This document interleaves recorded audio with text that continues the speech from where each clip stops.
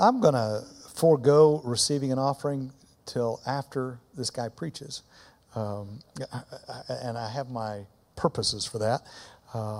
I have had the honor and privilege of being around some wise, integrous. Did you just ever meet somebody and you know in their heart that they're pure? And this man and I haven't got to spend vast amount of times together. But Daniel, every time I'm in your presence, the heart is just overwhelming to me. And it's just honor to call you friend and to work with you. And Daniel's going to share his testimony, so I'm not going to launch into it because I want you to hear it. And would you welcome Bishop Daniel Zopoula from Canada? Thank you.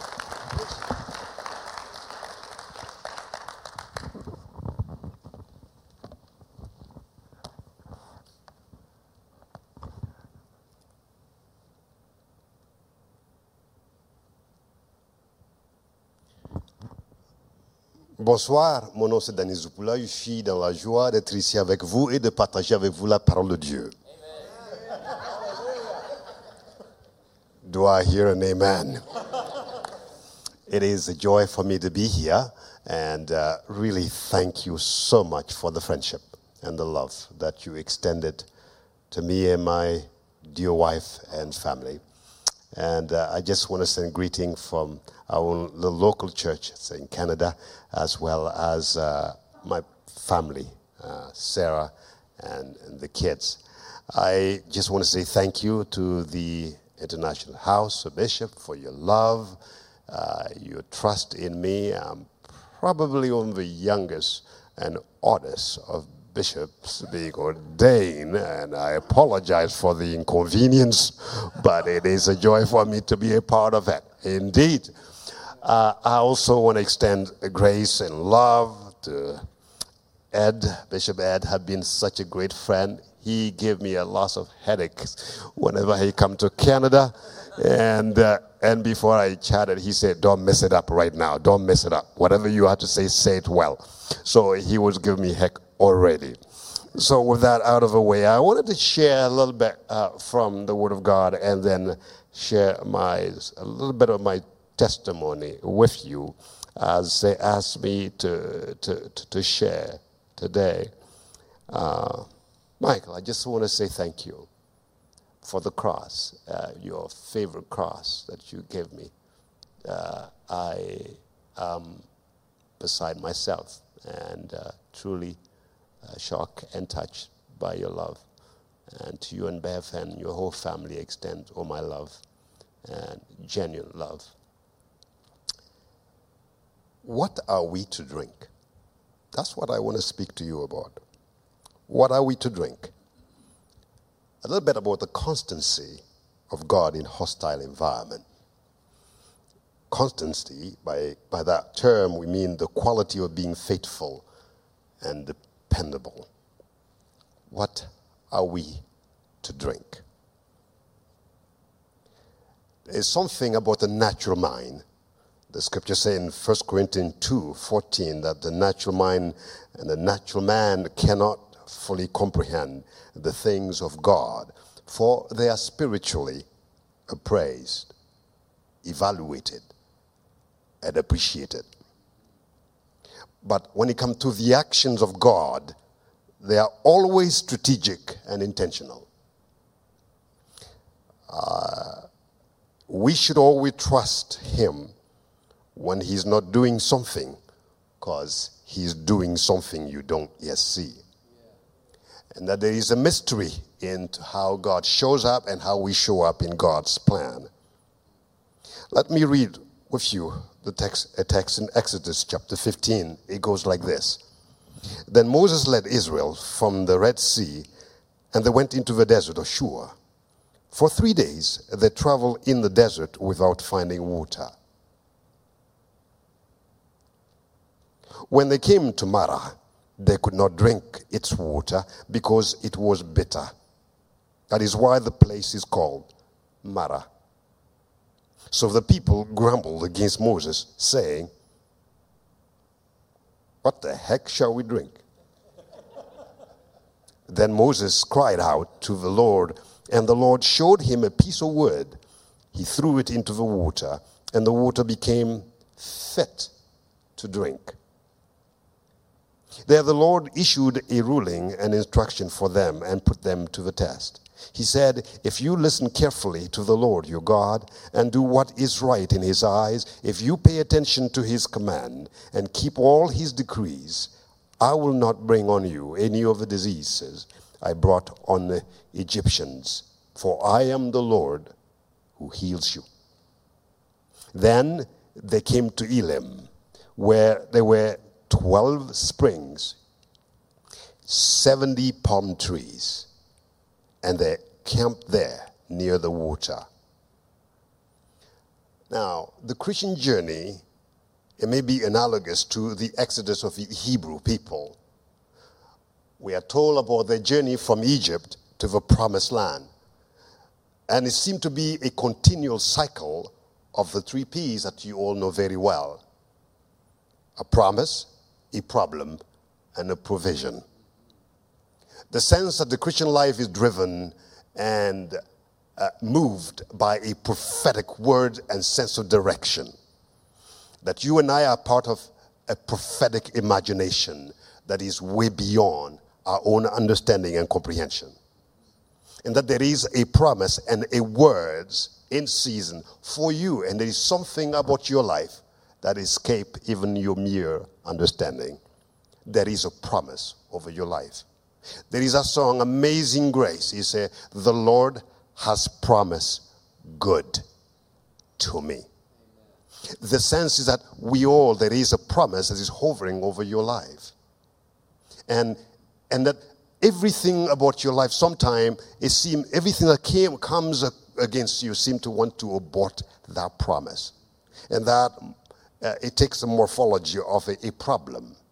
And problem always manifests in many ways. And we will talk briefly about them. And then it's crowned by God's provision. So now, notice this. They could not drink its water because it was bitter. So the problem that is manifest and that the children of Israel experience here on their journey to the promise that was over them as a nation. Because the promise of God is not just over you individually, it's over you as a family, as a cell group, as a church, as a village, a city, a nation, and a world. That the promises of God are yea and amen for each and every one of us. And that it encompasses everything that we are as individual and as society. But notice this, they could not drink its water because it was bitter. So they responded. So they run into a situation that they didn't like. Sometime in our journey, we find ourselves in places and spots that we don't quite like. It doesn't taste good to the senses, the 6 senses. It doesn't feel good at all. It's awkward, and it seems like you want to get yourself the heck out of here quickly and fast enough. There's something in us always that seems to react to the day that it is. There's a lady who wrote a book that's saying, Receiving the Day. It seems like there is something in us that just doesn't seem to be okay with the day that it is. It's an awful day. It's a sad day. It's not a good day. I'm not happy about the day. It's too much snow today. It's a snowy day. It's a bleak day. And all the adjective that we can add to gossip, to critique the day that it is in our lives. And quite often we are so busy criticizing the day and critiquing the day that we never welcome the day that it is in our lives. Because we want it to be sunny, and today it is not sunny. I wanted the weather to be one way or the other, as if it behooves us, it falls on us to decide the day that it is.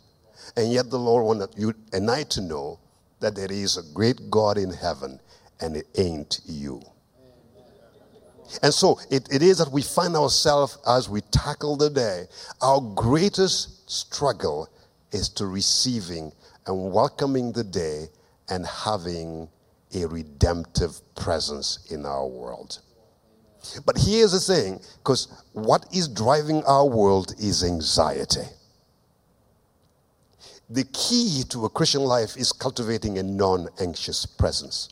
The job of a pastor, of a bishop, is to decrease the level of anxiety in the community. The world is an anxious place. Our politics is full of anxiety. Our economy is full of anxiety. Our education is full of anxiety. You are always told your children are not smart enough. But the work of a father in a family is to decrease the anxiety level. That's the job of a mother. You see, when you go into your home and there is so much anxiety and kids are running all around about, and even animals are manifesting that kind of anxiety, notice the enemy operates by increasing your anxiety. But what did David say? Lord, see if there be any anxious way in me, and lead me in the way everlasting. The way everlasting is a way of peace with our world, peace with our God. Because anxiety have a subtle way of deleting and distracting and fracturing our connections. We get to see many people who come for help, but their biggest problem is that they're not connected. But the enemy mounts so much anxiety and it disconnects us. But in our case, the problem manifested in this existential question. What are we to drink?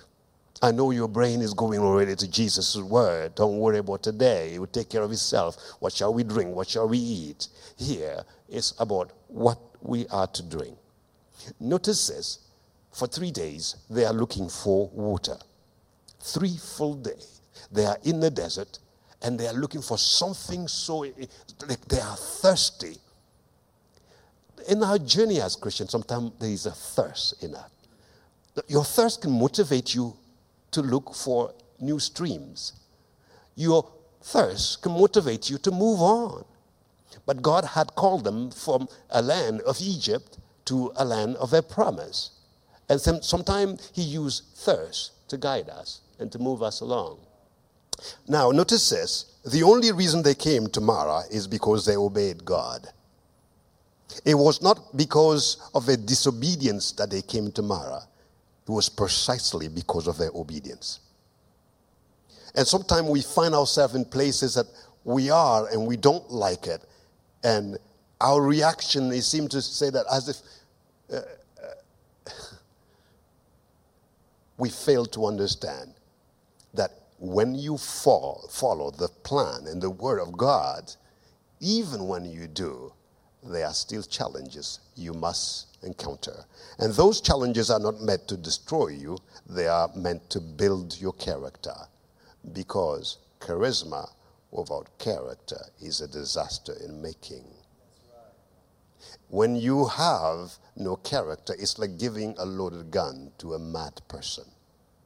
Notice this. The bitter situation they encounter in the desert at Mara caused them to second guess the Abrahamic promise they have heard in Egypt and their place in it.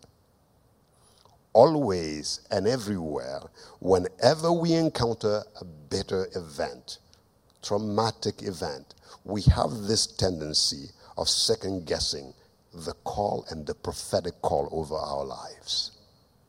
We will tend somehow to second guess that promise was given to us in the hostile territory in Egypt.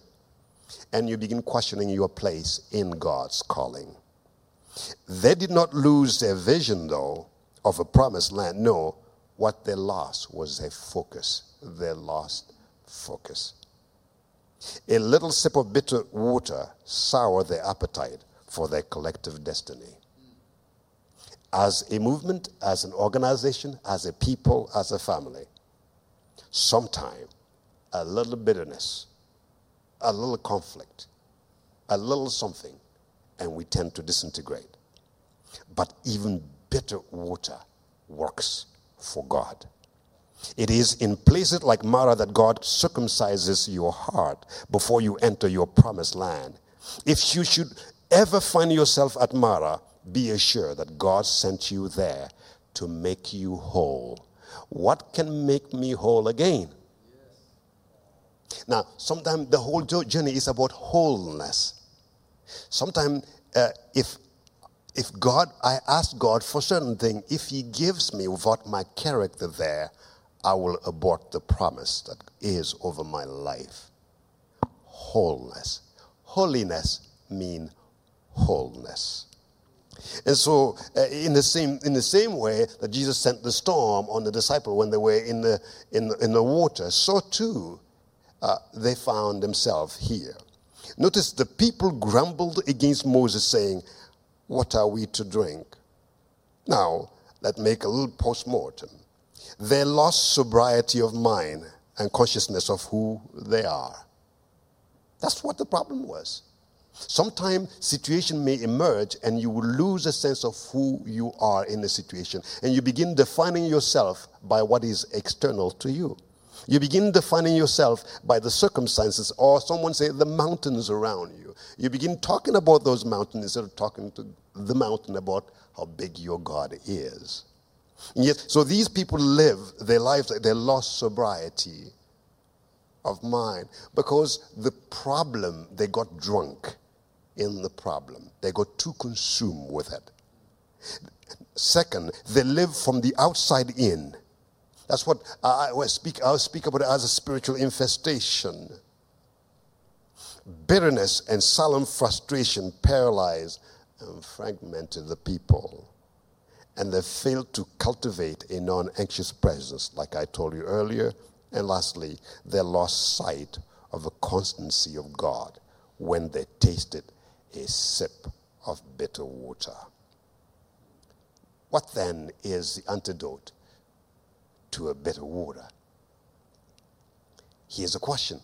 Can bitter water be transformed into sweet? Can water be transformed into wine? Can order come out of chaos? Can God make something out of an impossible situation? Notice this. The Lord showed him a piece of wood. Every word count. The Lord showed him. It was not just any ordinary thing. It was a piece of wood. That would be the antidote.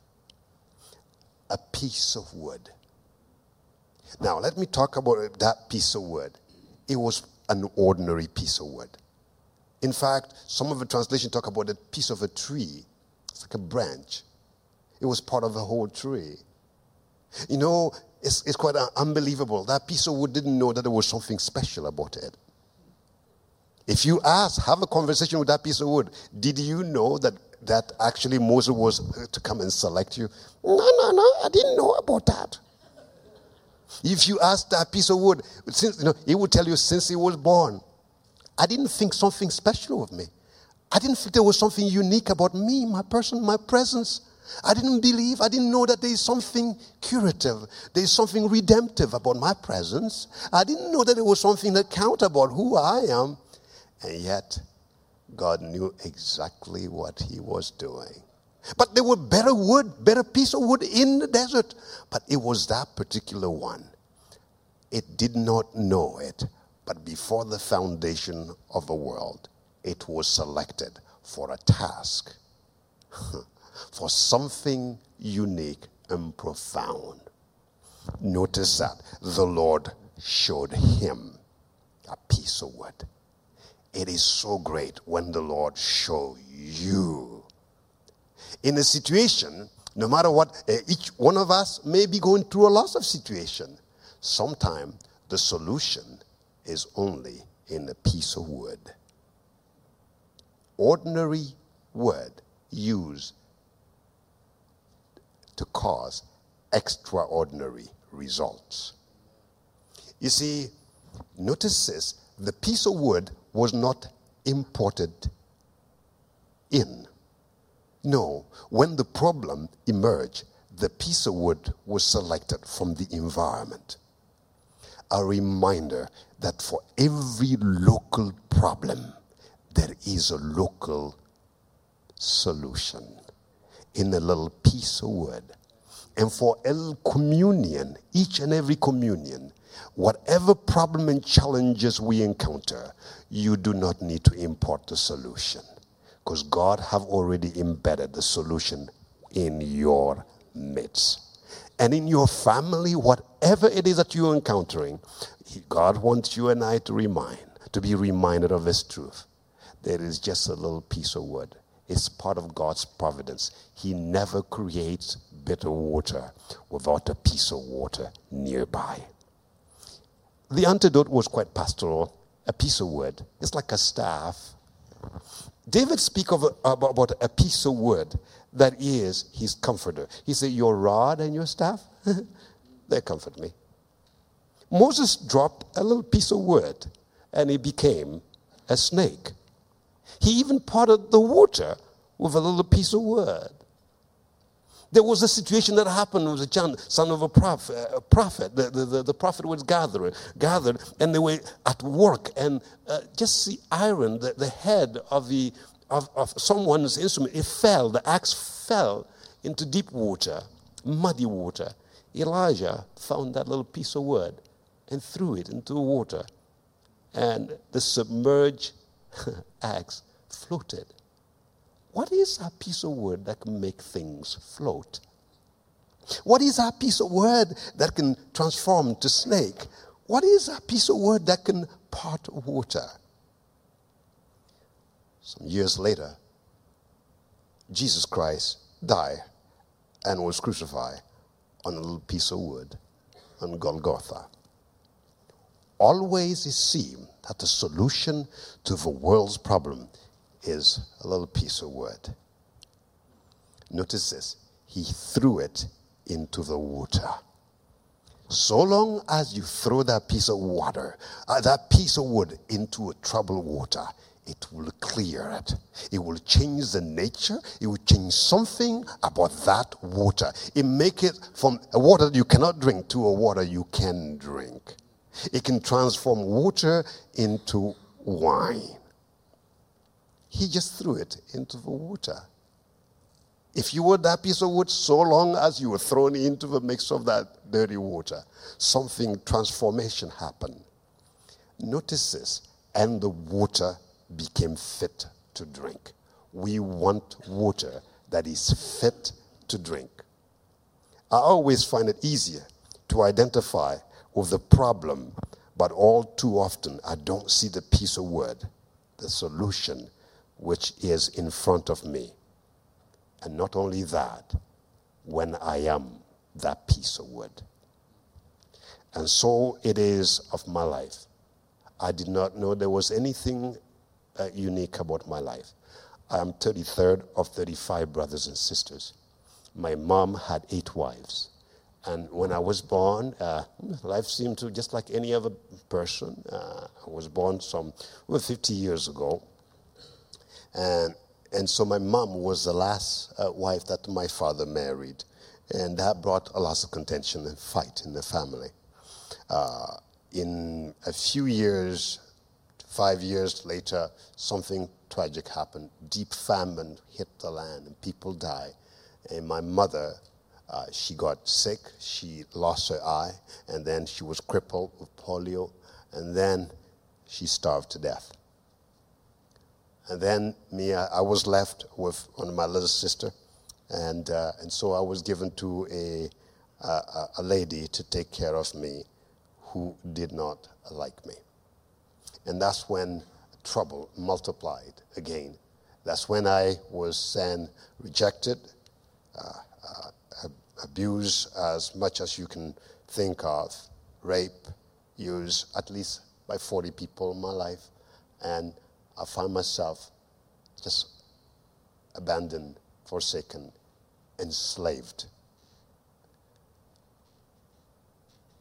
prostituting myself to others, not by my own will. And so it will be from pain to pain to pain and agony, drinking bitter water and not thinking that there was something unique about my life. And it is there in the house of my master that one missionary sent from Canada. When he's still alive today, can testify to the story. 96 years old. When they became believer, he was in his late teen. He felt the call of God to go and to reach the French West Africa. It is that man who would come and rescue me and buy me. It's that guy who spoke prophetically over my life and said, God have something powerful to do with this man. My form, in terms of form, I was very small, very weak. There was nothing unique. But somebody saw, not with physical eyes, but with eyes that are deeper. He saw prophetically into my situation, and he prophesied over me. And then he helped me go to school. And it will be a few years later, I find myself just studying, just in the backyard of that same missionary. He was surprised when he saw me some 30 years later in his own country. And he said, are you kidding me? I said, you know what? The steadfast love of the Lord never ceases. His mercies never run to an end. They are new every morning, but great is his faithfulness. You see, like the word of Mary, may your word to me be fulfilled. And so it would be. I finished studying there, and then 1995, the Lord spoke to me after I tried to commit suicide. And he spoke to me. He said, I have something for you to do. Sometime when you taste bitter water, you may think, when you're lost in yourself, in your problem, you have a pseudo view of yourself. You may decide that the best way to do it is to take your own life. And so it was of me on a Christmas day. It will be then that the Lord will speak to me. Say, I brought you here so that you can go back. And go back in ways that will be redemptive, in ways that will multiply, not subtract. And so I started on an organization called Bridges of Hope International. It was all about rescuing and buying back child slaves and prostitutes and kids that were sold and thrown away.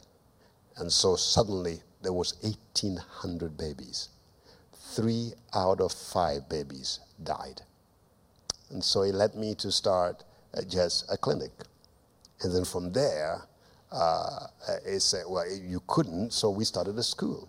And then from there, we started a college. And then a university. And then 23 countries later, here we are still bringing just this message of compassion, buying and redeeming people, because one person redeemed this little piece of wood, so ordinary, so forsaken, so hidden by the dust of history and the dust of slavery and the dust of rejection, the dust of rebuke, of abuse, and the dust of my own pain. And so, today I stand here. I'm born again, redeemed, dusted up, and I'm ever more conscious of the promise of God over my life. And Mara still speaks today. So, pay attention to the message of a miracle of Mara. Often the message of a miracle is for other seasons beyond the horizon of right now. But remember his constancy. God is constant. The scripture said in 1 Peter 1, 24, 25, all flesh is like grass, and all its glory like the flower of grass. The grass withers, and the flower falls, but the word of the Lord remains forever. And so, cultivate a non-anxious presence in the world. I am not worried about anything. You got problem? I got worse. But my presence in the world may not be driven by anxiety. Cultivate a non-anxious presence. Don't be entitled. You know what? A good day, bad day is the same thing. This is God's day. This is the Lord's day. Receive each and every day. Don't criticize it. And by the way, you don't need to be liked. It's okay if people don't like you. What about you make you think that everybody must like you like that? What's wrong with you? If people like you, if you like me, it's your own fault. If you don't like me, it's your own fault. Like me and hate me at your own risk. You know what? It doesn't really matter. I am unoffendable. You can't offend me without my permission. Here it is. I'm free. How about you? Receive the day that it is. Live a Eucharistic life. Be thankful. Be mindful. Be grateful. And lastly, discipline your appetite. You see, this whole story of Mara was a question. God brought a taste that was strange to them. They just haven't tasted bitter water. But sometimes your bitter water is only a setup for a greater glory that yet God have to manifest in your life. God bless you.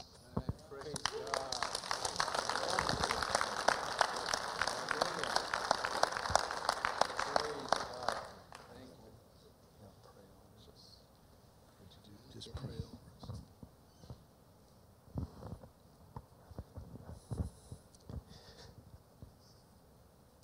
Bishop Quentin asked me to pray over you and over for us. Father, we thank you that each and every individual is placed here as an answer to a specific thing that you know.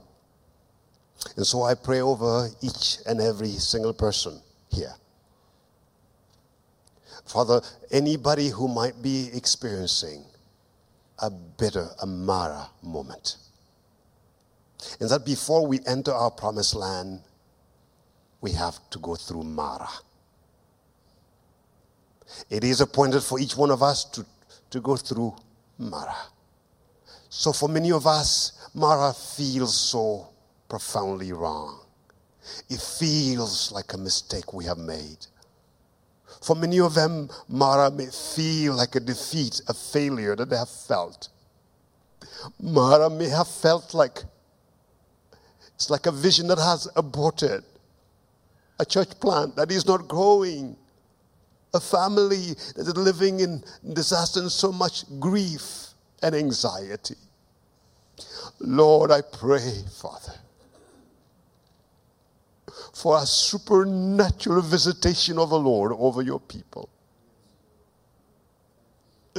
Oh, Jesus, Son of the living God, have mercy on your people. Touch your people. Grant them the grace to endure and to go through Mara, because beyond Mara there is 7 streams, 70 trees, and 12 streams. Father, you say anyone who believes in me, out of him will come not bitter water, but rivers of living water. So fill your people with good things and restore their faith and their trust in you. We plead you, Majesty, touch your people in your own mysterious and gentle way, and grant them the grace to redeem their presence in this world, and that their presence will have an added value in this place and beyond the border of what they know as possible. In Jesus' name, amen.